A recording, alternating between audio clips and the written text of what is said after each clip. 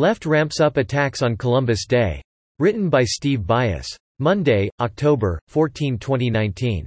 Despite a 2017 Rasmussen poll showing that 58% of Americans supported keeping Columbus Day, the American left has made the Admiral of the Ocean Sea a symbol of sorts for their attacks upon Western civilization and Christianity. In fact, it appears that they are only increasing their efforts to denigrate Columbus. But the great explorer, whose daring voyage across the Atlantic Ocean in 1492 ended the disconnected histories of the world, has his staunch defenders.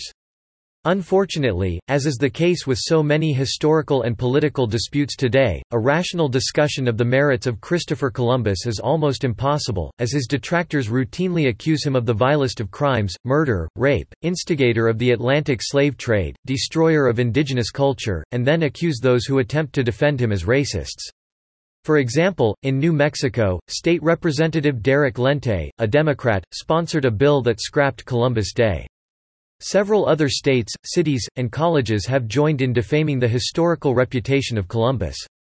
In defense of his bill, Lente argued that Columbus led genocide, rape, pillage and death, and he tried to extinguish a large Native American population. Lente also said, Christopher Columbus didn't find us Sandia people.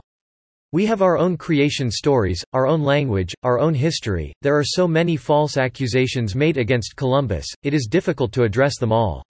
But Lente's wild accusations are a good place to start. First of all, the Sandia people that Lente is so proud of are descendants of the Aztecs, a people who enslaved several other indigenous tribes in what is now Mexico, even eating them or sacrificing them in the hundreds of thousands upon altars to their gods. Yet, Columbus, a devout Catholic who introduced the Christian faith in the Western Hemisphere, is the one accused of genocide. Unfortunately, these baseless charges of genocide against Columbus often go unchallenged.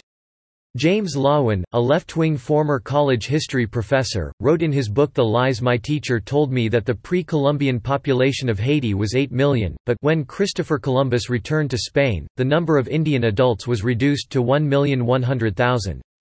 Larry Schweikart, in his book 48 Lies About American History, countered, to think that any pre-modern civilization could eliminate 7 million people in just over 2 years defies all logic, not to mention history. After all, he had only 3 ships on his first voyage, and even on his second voyage, he probably had no more than 1,000 men, Schweikart contended, and asked how 1,000 men could kill 7 million people in 3 years. Other anti-Columbus rants are just as irrational. David Stannard, in his 1992 book American Holocaust, argued that Europeans and whites were responsible for plagues and atrocities, which led to the annihilation of 95% of native populations. But this argument is nonsensical. Since Columbus thought he had reached the outskirts of Asia, did he intend to take diseases to people there?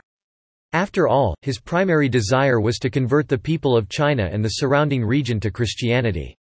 Why would he want to take smallpox and other such diseases to kill people who had just converted to his Christian faith?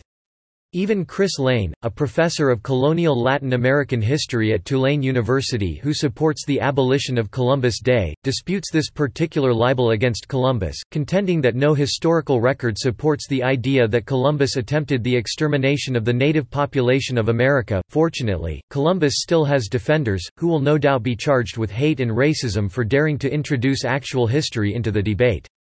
For example, New Mexico State Senator William Scherer, a Republican, opposed ditching Columbus Day as a slap at Americans. All Americans. While he has no problem with creating Indigenous Peoples Day in New Mexico, a state with several tribal peoples, Scherer argued, there's no reason to turn it into an anti-American holiday. Columbus was the first step to creating the American idea. Among the strongest supporters of keeping Columbus Day are Americans of Italian ancestry. At a time when Italian immigrants were looked down upon, his great achievement was a source of pride in this ethnic group. President Benjamin Harrison signed a proclamation in 1892 honoring Columbus on the 400th anniversary of his first voyage to the New World. In it, he called Columbus the pioneer of progress and enlightenment. By the time Columbus Day became an official federal holiday, 45 states had already done so. He certainly deserved the honor. For those who ridicule Columbus for his mistakenly calling the indigenous peoples he encountered Indians, it is absolutely certain they did not consider themselves the modern term, Native Americans, either. Certainly, Columbus was not a perfect man.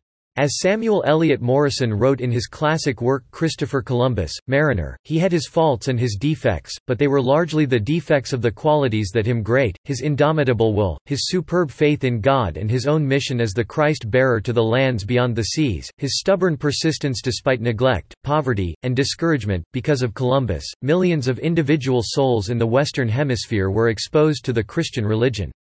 While this is, for some, at best a non-issue, and for others an outright negative, it carried both eternal and temporal positive consequences for the indigenous peoples of America. Human sacrifice and cannibalism soon came to an end. In Europe, life was improved dramatically by the introduction of new foods. Indeed, if one were to make a short list of the persons in history who had done the most to improve the lives of more human beings, a name that would have to be on that list would be that of Christopher Columbus. Subscribe to The New American and listen to more by clicking podcast on the top right corner of our homepage. Also, please consider donating to help us push out more content for you, our listeners.